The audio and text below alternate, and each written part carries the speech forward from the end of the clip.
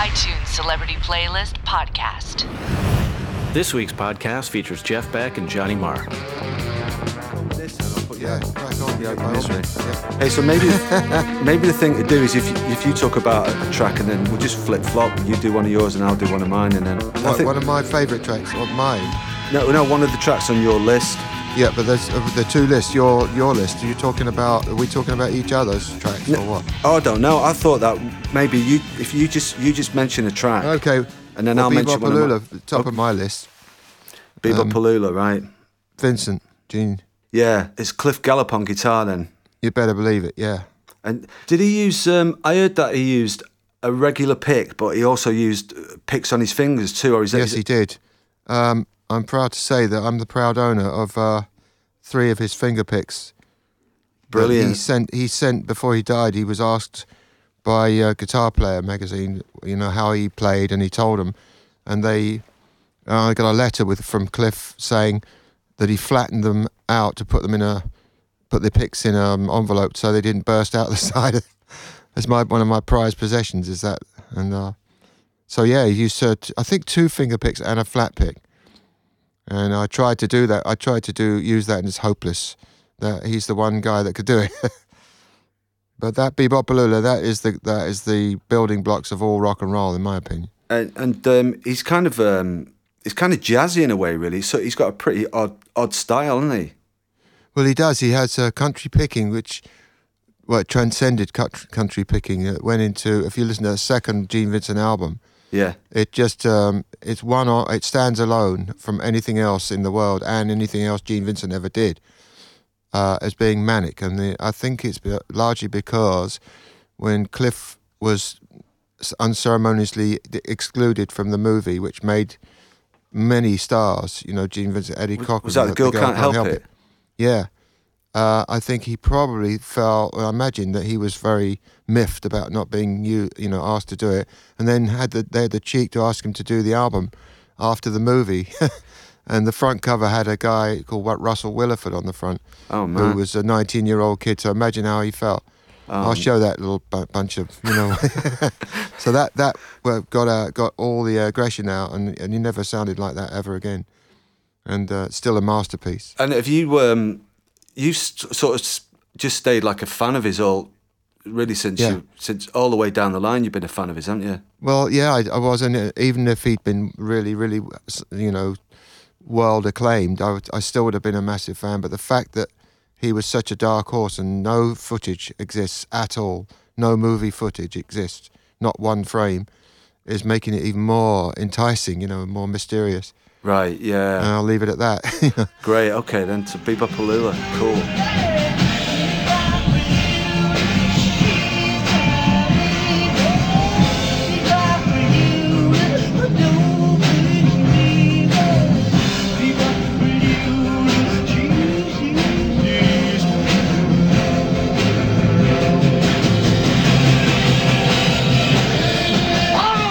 I don't know what order my list was supposed to be in, but anyway, first one I'll pick is, I don't know whether you know this, it's Big Bird by Eddie Floyd.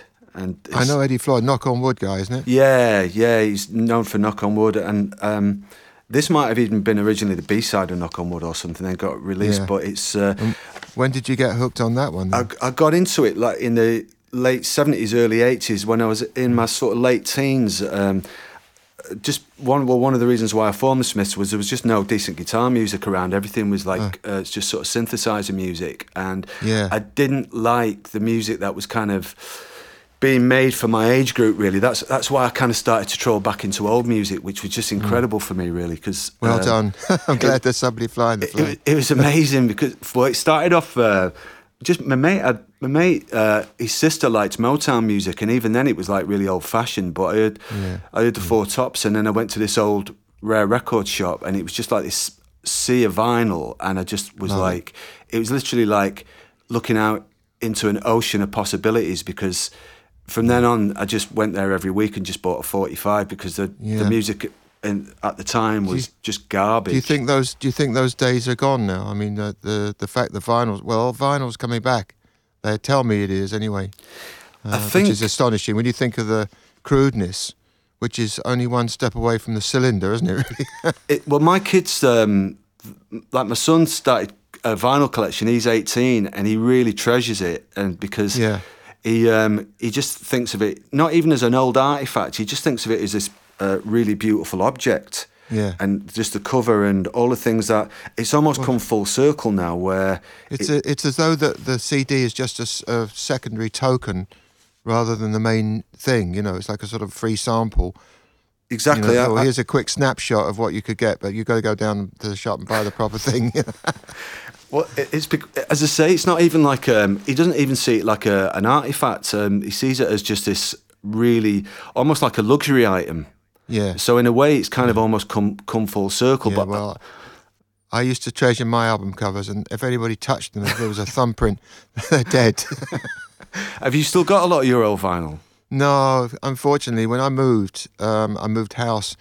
I kept all my albums in an oak chest, and I forgot because it was the last heavy object. I couldn't really fit it in. I couldn't lift it even, and I came back, and all the albums had been stolen, and somewhere left in the woods, where a next door neighbour had caught the guy, chased him off, and he dropped a load of the albums.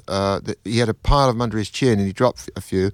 My next door neighbour went to the police and called the police. By the time he got back, the cheeky geezer had come back into the woods and taken them all, so there's nothing left. So I've had to replace them, you know, but they'll never be the same. Oh, the ones man. that I got when I was at school, you know. So was that kind of recently then?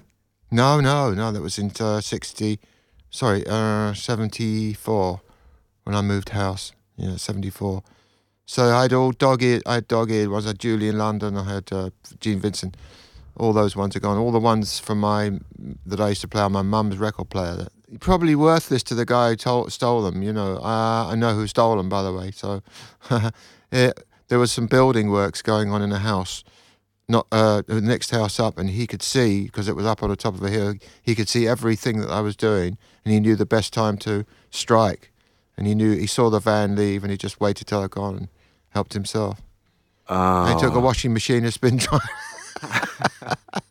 Those three things. Those three things were the only thing that were left there. He didn't take like a cool Fender amp or anything. No, I wouldn't. I just, you know, the fixtures and like, who wants to lift a washing machine? And a chest full of records. So they were definitely going to be picked up the same day, but he beat me to it.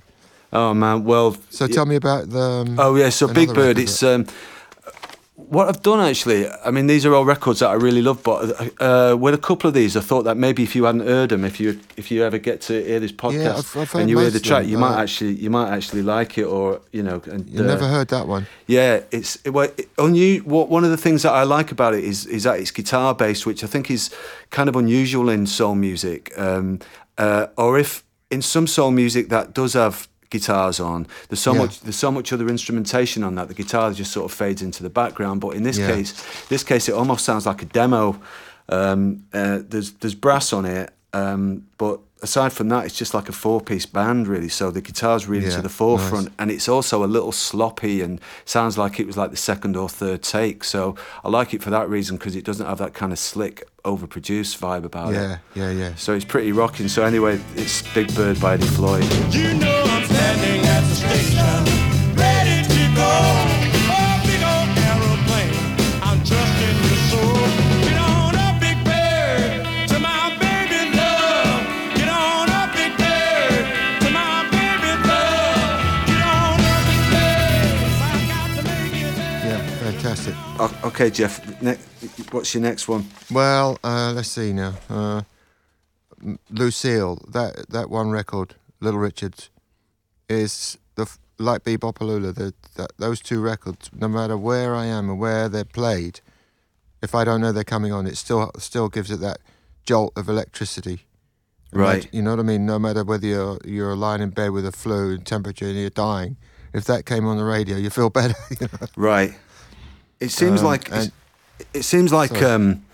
from reading your interviews over the years and following you that that you really like rhythm and you like kind of I mean, you know, I know you're no stranger to melody and all other stuff as well. But a lot of people get really hooked on melodic stuff. But it seems like with you really like kind of forceful, upbeat rhythm. Well, You're a fan of rhythm, right? The thing is that no one ever has had a raspy voice like Little Richard, which is quite frightening for us. It was like some loony gone, you know what I mean? Exactly, screaming. yeah. But the way he sang that and the way that Earl Palmer plays the drums with no cymbals, it's just a snare drum and a very judicious use of a bass drum, and it's the understatedness. Likewise with the Bebop Lula, there's no drum, no sticks, it's just brushes, but the intensity's there, and the magic is there. And whoever made that record, either of those records, knew what the lifeblood of rock and roll was about. Right. Maybe I should have put in this list of Rock Around the Clock, because that does the same thing as well. It's got so much action in it. Bebop Lula's got 2 fabulous guitar solos. The second one, almost outdoes this, in a perfect design way, the first one. And Lucille, I mean, it's just full on all the way through. Did you ever see him on any of the early tours in the UK? Yeah, I did. Yeah, and he had Billy Preston on organ. Wow. He was about 16, and all I could see was this Billy Preston, who was almost breakdancing on the organ. I can't describe it. He was active, in a way that most keyboard players never moved. They just played. But Yeah. he was bopping and weaving all over the place. And I even remember that at the end of the song, that where he was featured, that Richard said that was Billy Preston. And I think you'll check the records. It was him. It probably was Richmond, Granada, or somewhere, or Kingston, Granada. I saw him. That must have been almost terrifying, though, seeing Little Richard. It was, and it was terrifying. Vincent was more scary because I had the front row. I was sitting almost in one of the worst seats in the house for a movie, which is front row, but second from the extreme left. So I was looking up his nostrils, and and he was scary. He looked at me, and I thought, hold on, mate, it wasn't me. Yeah, right. And he looked like a killer. He looked like a psychotic killer, Right, yeah. And then he sang Summertime, and then completely blew us away. But there were no Blue Caps. What a letdown. What a tremendous letdown. Was it like a pickup band?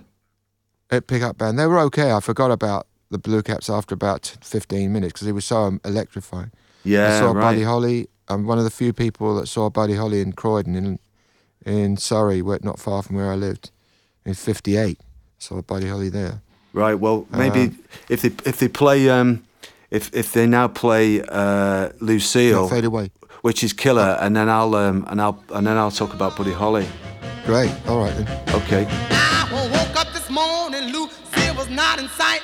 I asked my friends about her, but all the list was tight. Lucille, please come back while you belong. I beg her to you, baby, please don't leave me alone.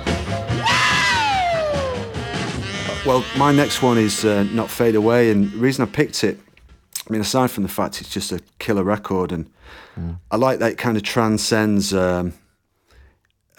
it's kind of beyond sort of trendiness, or, it still sounds, but 30-odd years later, 40 years later, he still sounds great because his tunes are so good.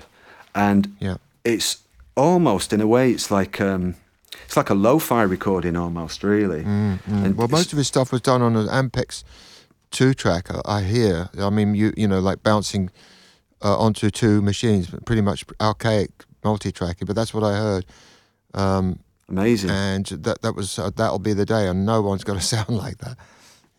Well, the drums on it are really ahead of the time, and I think I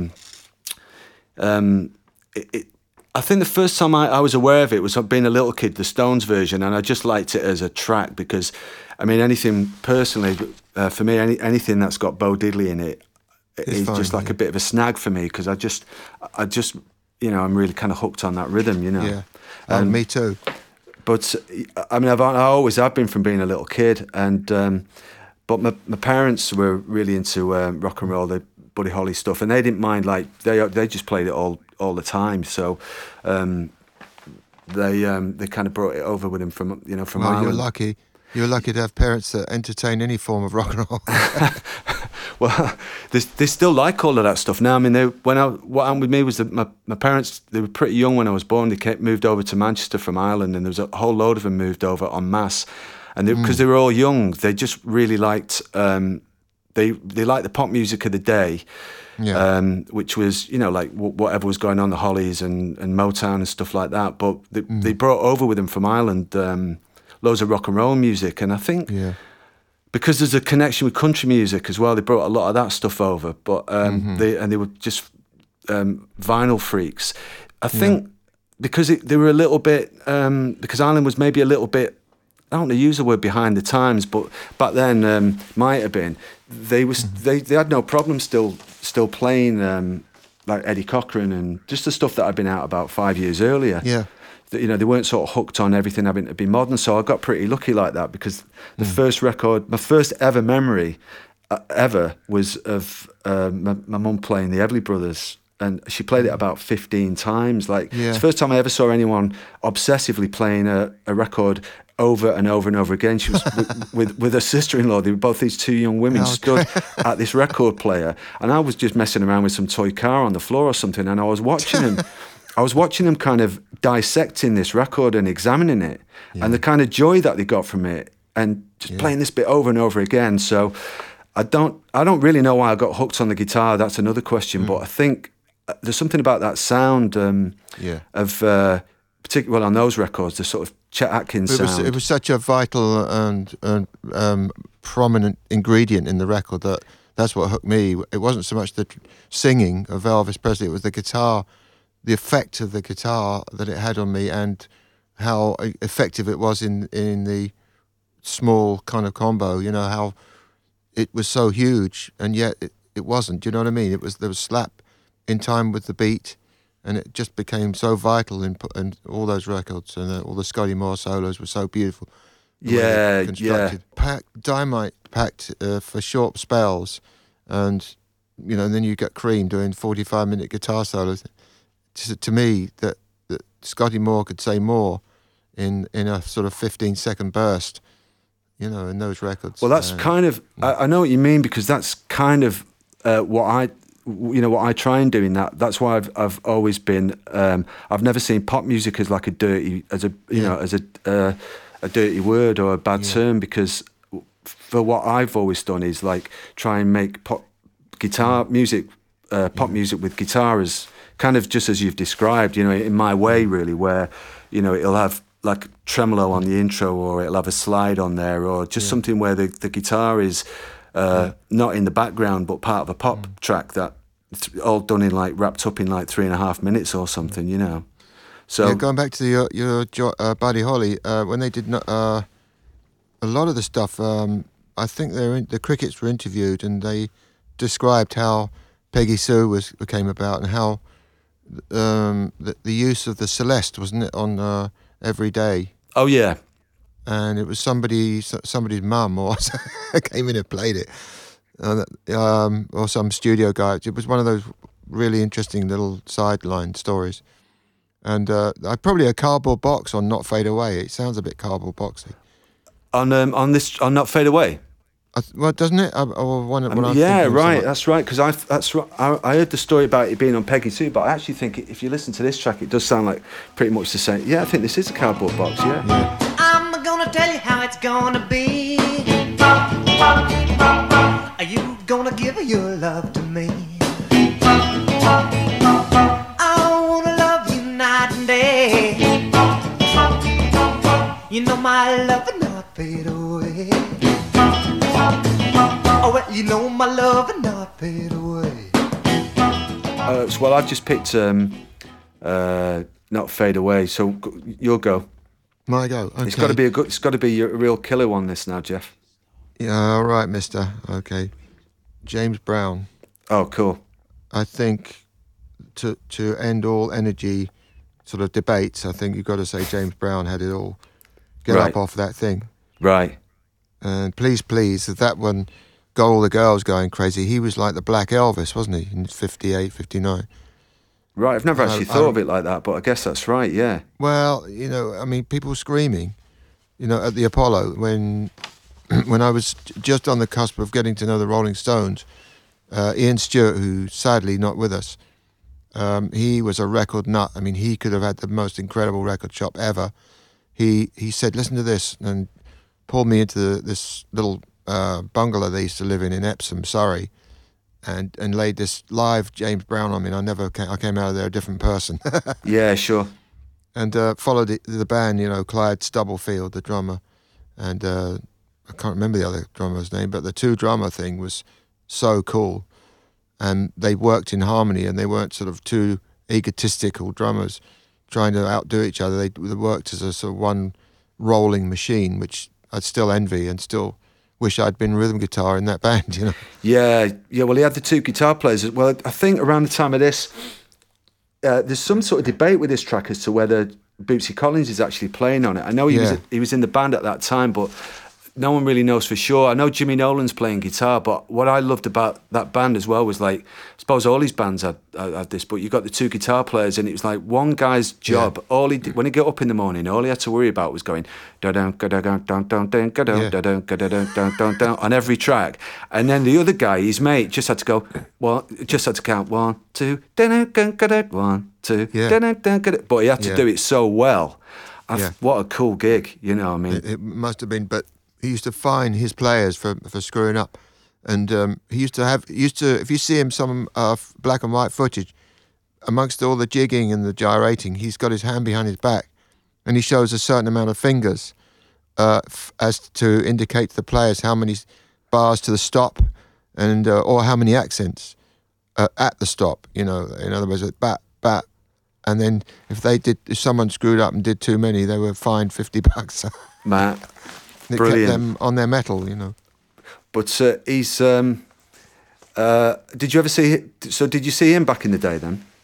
No. I saw him live at Lone Star in New York, and I just never forget that either. Yeah, I saw him. When he was getting on a bit in, I don't know, maybe late 80s or something, mid 80s, and in London, and he was really, really good. He was, and the band was great. And but the only thing is, the last time I saw him, maybe 3 years ago, maybe more. I don't know. Time's just, doesn't mean anything to me really. But yeah, he put this woman on for about half an hour before he came on. It was his girlfriend. We were going, where the hell's James? James comes on and sings amazingly for about a number, then on comes the girl again. It was weird, and then I think maybe his voice was giving him trouble, but I just remember thinking we got a long way to go to get a band that sharp. Right, yeah. Well, I mean, when I was, when I was in my mid-teens, this was like the party track, really, if you're at a house party. And it was kind of an old song then, I think it came out in the mid-70s, so I'm talking about late 70s, but no one really cared. And like the youth clubs that I went to, when they played kind of, I guess what was the precursor to disco or whatever, it was stuff that was all derivative pretty much from this track. I mean, like, there was a couple of funkadelic tracks and stuff, but what I really like that, I think this might be oversimplification, but I'm a big Nile Rodgers fan. I know you work with Nile Rodgers, and I think that you could sort of argue without this music, you wouldn't hear Nile Rodgers doing what he's doing, really. No, which is all, so it's all good to me. It's like the party track. Get up off of that thing and dance, you better. Get up off of that thing and try to release that. Wait a minute. So funky. Show love. I need it. That's a wife, brother. That's a wife. Sound good. Right, it's a good choice, Jeff. Good choice. Mm-hmm. Well, I could go on. I've got a million, and it seems kind of, not right that we're forced into making any preferences, because, I could talk to you, for days, about this influence, why that works, and why this record is so important.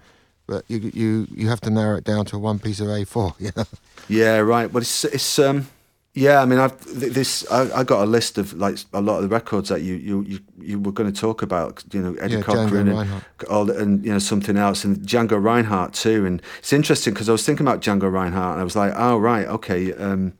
It didn't actually occur to me that how Les Paul was so influenced by Django Reinhardt. You can just hear it. Yeah, you can. And it was only like really this week thinking about the tunes that you liked. I thought, oh right, okay. So there's a line from Django Reinhardt to Les Paul to obviously it's in some of what you do, you know, and in what loads of people do.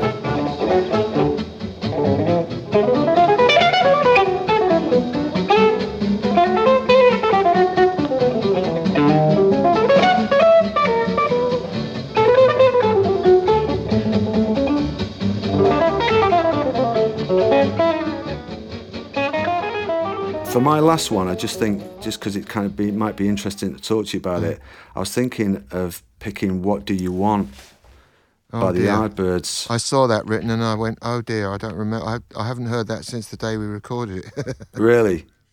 Well, yeah, maybe I'm like that with some songs, but I mean, there's a load of songs, obviously records that I like. I mean, there's like, you know, I thought, you know, Bernadette, the Four Tops, and also, I mean, there's a couple of things like, see, Barabba Jaggle I was thinking about as well, which is kind of a bit.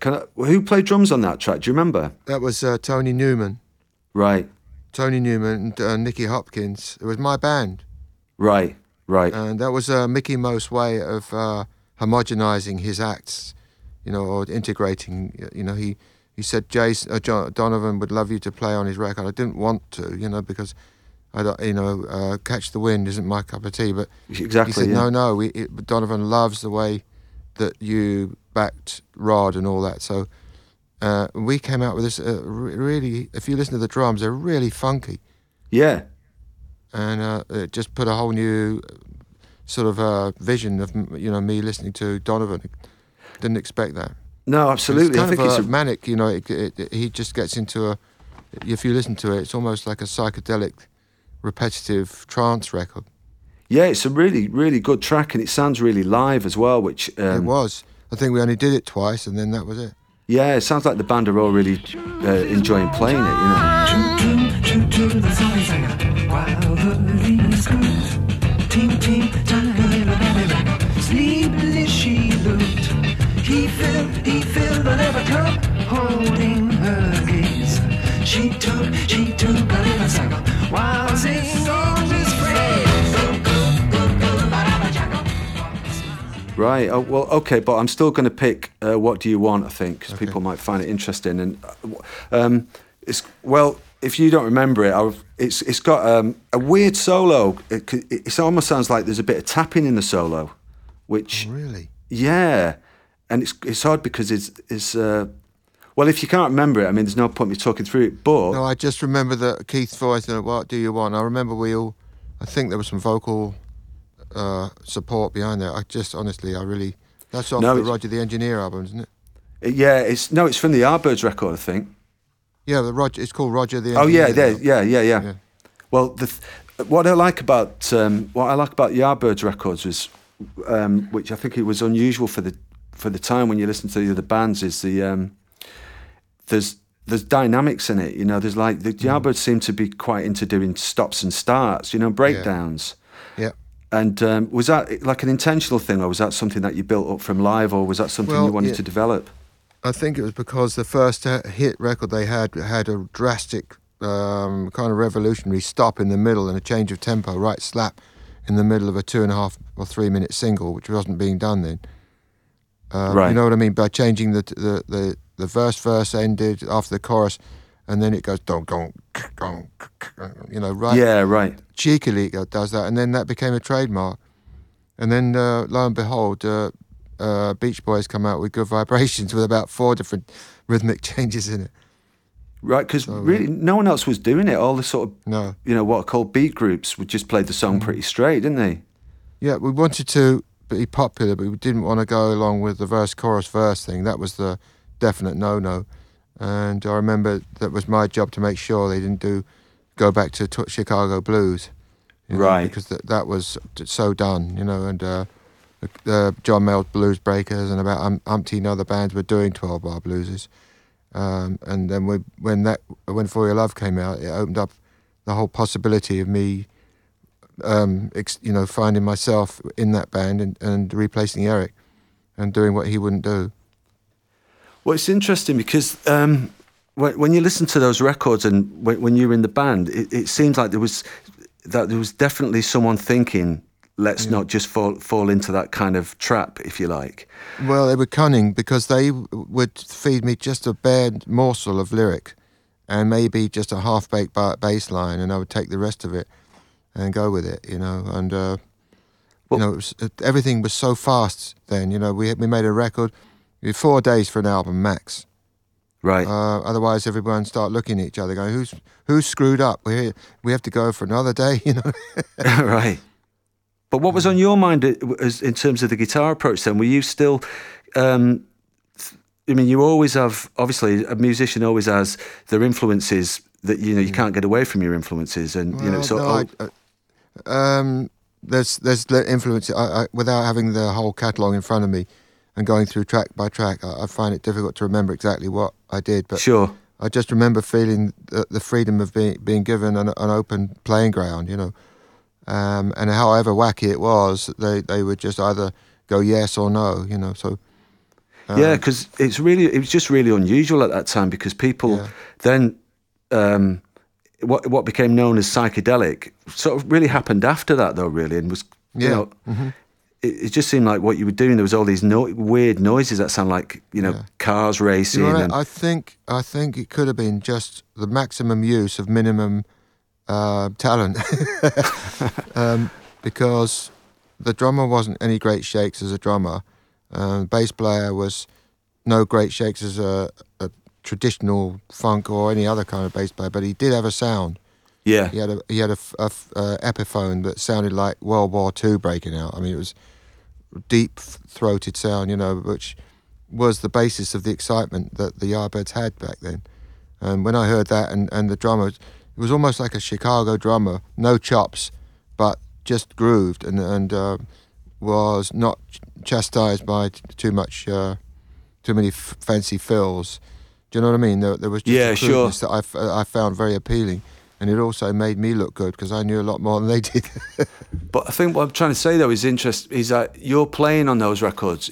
You don't necessarily hear Cliff Gallup, and you don't hear Scotty Moore, and you don't hear like Hubert Sumlin, but you hear something really unique. And in a way, you know, what was the building blocks of what you've sort of became known for, really, almost like you just started to find your own thing between this electric guitar and an amp. Do you think that's right? Could be. The thing was, like I say, the speed was the essence, and just because we had limited time, and when you're 20 or whatever it was I was then, everything's in fast motion, right? And therefore, also what we did was driven by massive injections of humour. I can't describe it, but we were more of a comedy team as well. Right. That played such a vital role that we were hysterical most of the time, laughing and just falling all over the place. And in between times, there was some music. Right. So it was pretty wacky then. Absolutely, yeah. Okay, well, I'll pick this as my last record because it's a bit of a hidden gem, really. What Do You Want by the Yardbirds. Sit by my own parents, watch the ever-changing scenes, listen to the rising of children of today. Lock your door and stay within. Upon your face the stupid grills, the penalty from realizing committed on your way. What do you want? What do you want? What do you want? What do you want? Hey, well, Jeff, it's been nice talking to you anyway. Yeah, you too. And so you on the road for a while now? Yeah, we've got 2 more fairly big gigs here. Well, the 2 big gigs in Tokyo tomorrow and the next day. Then we start the West Coast America tour. We've been to Australia, Japan, Hong Kong, Korea. Right. And so it's all full on at the moment. And then you come back over to Europe for a bit, don't you? Yeah. Then we end the year at the Albert Hall and a few dates in the UK. So maybe we'll see you. Yeah. Well, if I'm in London, I'll come and say hello anyway. It'd be nice to see the show. Nice one. Okay. Well, thanks for inviting me, and been nice doing it, Jeff. Yeah, loved it. Yeah. Cheers. Good luck with it. See ya. Thank you. Bye-bye. Bye. iTunes Celebrity Playlist Podcast.